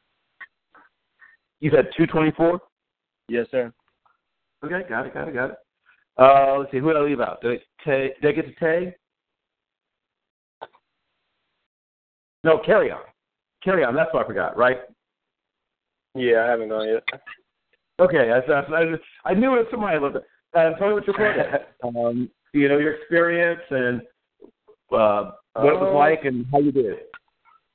It was pretty exciting. Unfortunately, I had tweaked my hamstring early on in the day. I guess I wasn't. Yeah, I had a knot in it like the week of, and I was trying to get it out, but I felt pretty good heading in like that Saturday. Our pro day was Tuesday, so I had been relaxing. It just tweaked on me. I believe I did the vert, the broad, and the bench press, and the 40, and my bench press was about 13. That was exactly what I was, aiming for. 40, I wasn't, and like I said, I wasn't able to really do anything. Same with the broad and the vert. So it was fun being there, though. Like everyone said, it was a blessing to be there. It was fun to see, everybody, So the only test you were able to do, hit their numbers. Wait, so the only test you were able to do, you said you were able to do the bench, the vertical, and the broad? Yeah, and I did the 40 as well. Probably shouldn't have done the 40, but I did it anyway. Okay, so what did you do on the bench? You said 13 on the bench. What did you do on the broad and the vertical? It was a 9.4 and a 33-inch on the vert. And then I did like a 4.63. Okay. And you probably could have gone 4.51 if you hadn't hurt your hamstring. Yeah, that's what I was aiming for that the whole time when I was training. So. Okay. It was just unfortunate how that happened, but there's nothing you can do about it now. No. There's nothing you can do about it now. How's the hamstring now? It's much better now. The prayer was March 27th up at Appalachian State, and it's much better now. Okay. Now, was it weird at all going into the lair of your enemy up there in Boone to do your prayer, or was it okay? Because the thing is, they actually left the SoCon, I think my freshman year, 2013. That's right. That's their last time playing us. So, yeah, they were pretty chill. They were pretty cool. And then, Mark Spear was actually the coach at App, so they never, they treated us pretty good. Yes, that's right. Right. That used to be, it would have been pure hatred 5 years ago. You're right. Now I don't think that would have been too good to try to pull off. That's right. Yes, they spent 1 year as an independent, and then they jumped up to the Sun Belt. Yeah, of course, I do that. Yeah. App State and Georgia Southern. Yes. Which tells you something because both of them competed right away. I mean, they both were contenders right away when they went up to the Sun Belt. So it lets you know what they were doing at the FCS level because they were pretty good. They had absolutely no problems competing once they got to the Sun Belt. They were, I think App State were like 9-2 their first year in the conference or something like that. Yeah, they just weren't able to, I think, actually win it because it was their first season. Right, the first season they were right, exactly. They were like on a not probation, whatever they called it, but yeah, it was like they weren't allowed to compete for the conference championship. But they would have been able to if they had been allowed to, they would have probably played for the conference championship because they went 9-2. So I'll stick with you for a moment. Did you hear from any teams after your pro day, or even before the pro day? Any teams reach out to you, your people, ask for tape, or ask any questions of you? They were really just concerned about the 40, which is why it was so kind of disheartening when down at pro day because I believe at junior day, like during workouts in college, we never truly worked on the 40, so. My junior day time was like a 4.7, and which didn't really make sense because, like, you watch film, you see me, like, running by people all the time. But I just, like I said, didn't know how to run the 40. So they were really concerned about, seeing what the actual 40 time would be. And that's just the film. It just didn't make sense. Right. Well, you look like low 4.5 on tape, and I hope, that. So did anyone reached out to you or your people about getting tape, or did you get invited to any local days that any teams had? Yeah, I did the Falcons local day. I believe that was the 4th earlier this month, and it's I did pretty good there as well. I did receiver and punt return stuff, kick return. Yeah, like you were saying, like just on tape. People were just saying, like, the time didn't make sense, honestly, because, like you said, you can look on tape and tell. So, but my agent says we'll be seeing, like, we'll hear stuff like day 3 and probably undrafted right after the draft. So, you'll be part of what I call the 8th round, most likely. And obviously, if not to further rub it in, but if you'd run a great 40, obviously that might have changed some things, but. The fact is that there's not a huge difference in going in the 7th and being an undrafted free agent. There really isn't. The big difference, actually, depending upon just how late we're talking, is that now you're picking the team, and you get to look at the roster, the coaching staff, and sort of figure out where you might fit, as opposed to just going wherever somebody drafts you. Same question for you, BJ. I'll go back to you. Talk to me about teams that may have wanted to invite you in or reached out to you or asked for more tape or have had questions for you. What teams have shown the most interest so far?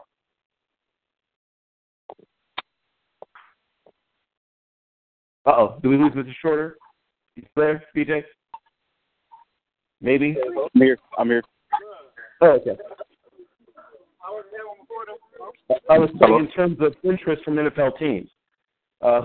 What teams have reached out to you or maybe asked for tape or had questions or wanted to invite you in, things like that? What teams have reached out the most or have shown the most interest? The only one so far is the Baltimore Ravens. So I'm really hoping, man, on driving after the draft, man, that they give me a call to come to a rookie mini camp, man. So that's pretty much the only team right now. Okay.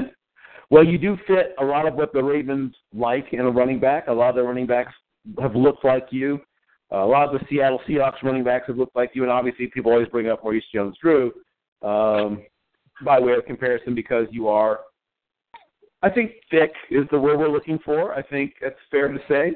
You're a thick person. You're very dense, compact, whatever term you like to use.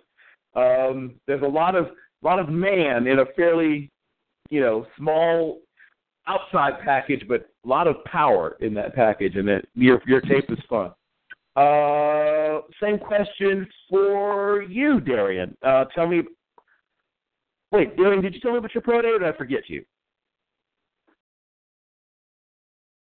Darrian? Darrian? Uh-oh. Darrian? Did we lose Darrian? Oh, well. Oh, well. Let's see. So, I still have Mr. Beard, correct? Yes, sir. Okay, thought so. Well, I know you. You know not to leave your post until you've been relieved. Let's see. Yeah. He knows his stand. He's his 10 standing orders. Let's see. I've also still have, obviously, I just talked to both Tay and, let's see. So I guess we just lost. Yeah, okay. So we lost. Hopefully we get Darrian back, but if not, we'll proceed further. I'm only going to need about a few more minutes of you gentlemen's time. Thank you so much. So let's talk about my often emulated but never quite imitated world-famous final question I'll ask of each of you. If you don't mind, young men, I'm going to put you each about 3 or so years into the future. As you are finishing up the quote-unquote rookie deal, and once again, if Darrian were here, he would talk about, how every player is just trying to get through that rookie deal so you could actually get to your second contract, because that's where your life really changes. If you're a late drafted player or an undrafted free agent player, you're balling on a budget. Don't go crazy when you sign that contract, you make that team. Don't run out buying a bunch of gold-plated, platinum-plated, whatever it is, and don't get a butler right away, stuff like that. Just letting you know. Wait till your second contract before you start trying to do it MTV Crib style. A lot can happen early in your career. Don't start living that caviar lifestyle immediately. I'm sure someone's probably told most of you guys that already. But when you do get on that team, whoever it is that brings you in, whoever it is that decides to make that place your NFL home, I'll start with you, Mr. Shorter. I think whether it's the Ravens or another NFL team, you are I know you want to show off your quickness and you're nimble out, your feet on. You do have good feet, but you're a guy who can get what we call dirty yards, hard yards, the yards that some people don't want to get because it's going to hurt. You can't try to create. You can't try to get to the outside. No, we need these 2-3 yards, and I need you to run through a tackle or run through a couple tackles or run into a 300-pound human being to get those yards. And you are okay with that. I know because I've seen you do it. And there's a place for that. Because not everybody wants this. Right? I mean, everybody wants to be Reggie Bush. Everybody wants to do that because that's sweet. That's sexy. Kids watch that on YouTube and will forever. But kids aren't pulling up a lot of, tape of guys like Sam Gash. They're watching hour after hour of short yardage specialists. Man, I love watching that guy get those 2-yard runs. Man, look at Jamal Lewis banging up in there for 3 yards. Like, the kids don't watch that on YouTube for whatever reason, but there is a place for that. And the Ravens, wherever, when they bring you in, compete on special teams. That's what you're doing first.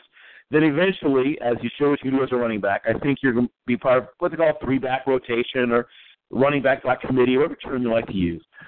But the guy that gets those yards that not everybody can get, those man yards, those, you got to have a little bit of ticker in your chest yards.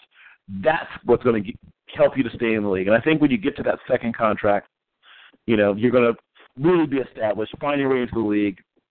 They know who you are and what you are.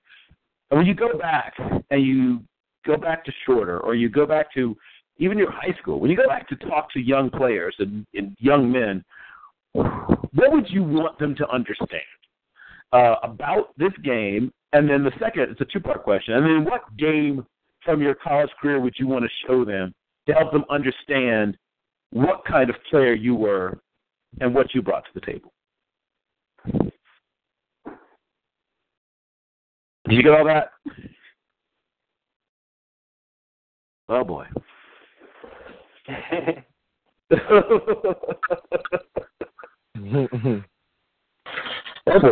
still his name, Mr. Shorter? Okay, so we've lost Darrian. We may have lost DJ too. Okay, great. Well, okay, well then I'm going with who I've got. So the same question, but to you, Dillon Beard. Only obviously you forget the short yard running back stuff, but there are some teams that love tight ends. Some teams carry 3, a few teams carry 4. The Patriots carry like 7. Bill Belichick loves tight ends. He just loves them. Can't get enough of them. So there's an opportunity if you're willing to block, play on special teams, to be that move tight end, that second tight end. You wham block. You get mismatched situations where you get to run away from some of the slower back linebackers who aren't great in coverage, things like that. Same question. When you go back to talk to young people at your high school or when you go back to Southern and talk to them about this game, what do you want to leave with those young men, and what game of yours would you show them from your college career? Well, before I said, I didn't get to answer the last question you asked, like about the team. Please go ahead. Like some teams that really are inquired of: the Texans, the Lions, and the Redskins, and also the Ravens. I got a few more, but I'm gonna just stop there. And but going back to the school, you know, I tell them, first of all, just thank God for giving that opportunity to play football. You know, because most people, you know, want to play, but they never got the opportunity to play it, or some people just can't play. And also. And just stay the course, you know. Even though it may not be going your way, or it seems like it's not going your way, just stay the course and just leave it in God's hands, man. And the film that I would show them would be from this past year, my senior night when we played Prairie View A&M.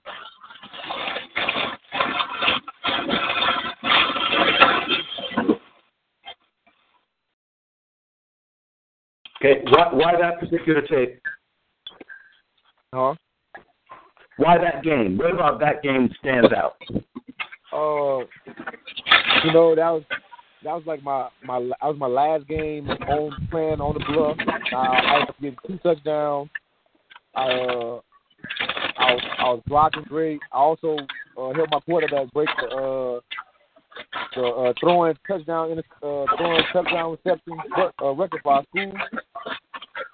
So, you know, I caught that touchdown. I broke the record. And, you know, and it was a great night that night. Okay. So that's Austin. You're talking about Austin Howard? Yes, sir. Yeah. I would love to speak with him at some point in the future as well. I've liked watching. I found you watching him. Actually, I was originally watching for Austin Howard, and I said, "Hey, who's this Algie Crumpler guy? Who's reminded me of him?" Okay, same question for you. What would you want? This is Tay. You still with me, right, Tay? Yes, sir. Okay, same question. What would you want to bring to young people? You know, someone who was, where you started your journey as a collegian. What would you want them to know or understand as they embarked on that journey about the game and what the next few years hold for them? And what game of yours would you show them? The first thing I would want to, just to let them know is everybody's path is different. And the quicker they figure that out and stop comparing to other people's success, that the better they'll be. When I was younger, and I was of course everyone going into college, they're so used to being the guy, used to being the best player on the field, but now like everyone is just as good or if not better. So sometimes you do have to wait your time, and sometimes you can just come in and play right away.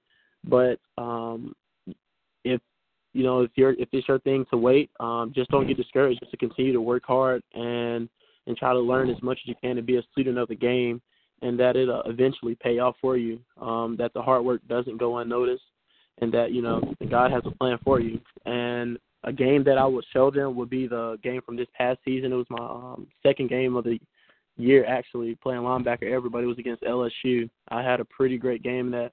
I led the team in tackles. I think I had 13 tackles, 1.5 tackles for a loss, and a sack that game. It was one of my better games last season, but at the same time, I've always felt like I could play on that, that stage and level, and just being able to produce, against a great team like that, and playing against a heck of a running back in Darius Geis and some other guys that have. Give me some of that sketch. You watched him on tape, you saw him in person. What's your impressions? What do you think of him? What were his strengths and weaknesses when you broke him down? Well, for one, I really didn't see weaknesses. When I first, watched him on film, you can tell right away he's a violent runner. He tries to punish you, with every chance you get. He's very powerful, but he also, is kind of nimble and, can break tackles, and kind of shifty at the same time. He's a very good all-around running back. He can catch the ball off the backfield and everything.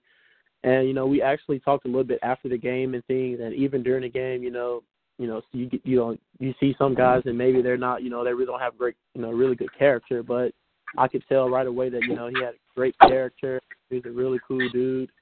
And, I wish him the best. He's definitely going to have a heck of a career at the next level. Okay. Is that Mr. Rotimi? Is that Mr. Rotimi I see as well? Sir? I was checking to see. I'm trying to get a sort of a head count of who I have with me. So I thought it was a second. Let me see. Obviously, I've got you, and I've still got Mr. Jude. All right, good. Standing strong. Do I have David or Mr. Bunmi Rotimi? David Akere, Bunmi Rotimi? Yes, no, maybe? Okay. Terryon, I still have you, yes? Yes, sir. Same question for you. If you were speaking with someone who was embarking upon this journey, right, going from high school to college, what would you want them to know from your experience, and then once again, what game would you want to show them? I'll basically tell them that, they're there for a reason. Like, you're a college football athlete for a reason, no matter what level you're playing. You obviously have, talent, you've got skill, and while that may be so, you also need to always, be honing and refining your craft, because you could easily end up, back home if you're not up to the standard, you're not, producing. They could easily, whatever you are, scholarship, walk on, they could easily take that away from you. And you don't want to, be that guy that went off and had all this hype around you, and then you come back home and they're like, well, what's going on? And you can't tell them anything because you haven't done anything. So I would tell them, always be, working to get better. Never become complacent, because that's when things, start going downhill for you. Okay. Gotcha. And what game would you pick out to show them that sort of explain what you brought to the table as a player? Maybe the senior night game from my last year. We played Mercer, and I believe I had 9 catches, about 120 yards, something like that, and a touchdown. But that game was special because it was back and forth, and we got down a little bit, and then we came back, and then it all came down to the last possession. And the last time we had the ball, we quarterback threw me a post, and it was like we needed to score right there. And I had a crazy grab over the corner, and we both fell into the end zone. It was almost one-handed, and that catch really, put a staple on my career, because I was always somebody that we could, just throw the ball to without even, needing to worry about, is he going to catch it? Is he going to drop it? No, it was always, just consistent production. And that game, as far as blocking and everything, my running back had a great game. And I felt like my receivers, along with me, we pretty much did what we had to do in terms of, making plays and keeping the game close. Okay, excellent. Well, first of all, I want to thank all of you, including some of the guys who really had to cut out. So, first of all, just let me say to you, Mr. Dillon Beard, once again, Thank you for your service, both obviously to this nation in your time in uniform and as a terrific college athlete in your time at Southern. BJ apparently had a run, but pound for pound, one of the strongest players anywhere in college football, and incredibly powerful running back. Terryon, heck of a story there as well. Some of the things that you had to overcome and are still fighting to overcome, but I think somebody will be smart enough to bring you in, and like I said, if nothing else, just as a special teams presence, I think you will make your presence felt. Terry, also, man, that LSU tape, you should show that to everybody. You should have that. There should be a link. Like, I don't care, I don't know what social media you're on, but there should be a link to that tape on every social media you have. You should have a way that people can touch you, like somewhere on your shoulder, and it should show up on their phone. So I would recommend that you invest in some technology so that people can't avoid seeing that LSU tape. You did have a whale of a game. And Darrian apparently also had to run. I hope to see him the next time he's in Chicago. He's an interesting young man and has a heck of a sense of humor. I love the fact that he called his brother a bum. So it is always good to get the if you can get a brother, older brother, younger brother, anything. I love when I have guys who know each other extremely well give that information. Once again, young men, I wish you all the best. You're in an incredibly important, poignant, powerful time in your lives. You'll have other great things happening. Like I said, hopefully you'll become fathers and successes. Football's over pretty quickly. Even if, we talked about, Tom Brady, Brett Favre. One guy in a million plays until he's 39, 40. One guy in 100,000 plays till he's 34. But both guys, it's over by 29. Even if you are, quote unquote, a success, you're playing until you're, in your late 20s or early 30s. So, a whole lot of life will happen to you after that. And I know you'll make good use of that time in your lives as well. But nothing will be quite like this. The anticipation, the excitement, the not knowing, all that. I guess, if you're waiting to have a child, I guess it's somewhat similar. But the difference is, the child is there for life, probably. But football is over so fast, man. Enjoy every bit of it because best case scenario, 10 years from now, you've been telling people that you played. If things go well, you'll have, 10 years from now, you've been telling people that you played in the league. And that still is an incredible thing. If you manage to play 6, 7, 8, 9 years in the league, talk about beating the odds. That's a 1 in 30,000 chance, I think is what they said, based on the number of guys that play college football. 1 in 30,000 makes a 53-man roster. So you've beaten the odds if you make the roster. Once again, thank you for your time, your talents, and your attention. My co-host, Kofi, either already has or will soon be sending you an email. We just ask you to respond as quickly as possible because I'd like to get all of these done by the end of this week with your responses to the questions and a photograph. Now, it doesn't have to be a football photograph. You can send me your prom picture or, you sprawled out on a beach somewhere, whatever you're feeling. If you want to get to the ladies or whatever, but whatever photograph you want to send, let's ask it be appropriate. Keep it clean, boys. But answers to the questions, some are similar to the questions you've answered today. Once again, thank you so much. I'm going to let you go back to your very busy lives, doing things you have to do to prepare for this incredible opportunity. I thank you once again. Please give my thanks also to your representatives who helped to make this happen. Thank you all, and I wish you all the best. Yes, sir. Thank you. Sir, thank you. Yes, sir. Take care, young man. You too. Lucky Land Casino, asking people, what's the weirdest place you've gotten lucky? Lucky? In line at the deli, I guess? Aha, in my dentist's office. More than once, actually. Do I have to say? Yes, you do. In the car before my kids' PTA meeting. Really? Yes. Excuse me, what's the weirdest place you've gotten lucky? I never win and tell. Well, there you have it. You can get lucky anywhere, playing at LuckyLandSlots.com. Play for free right now. Are you feeling lucky? No purchase necessary. Void where prohibited by law. 18+. Terms and conditions apply. See website for details.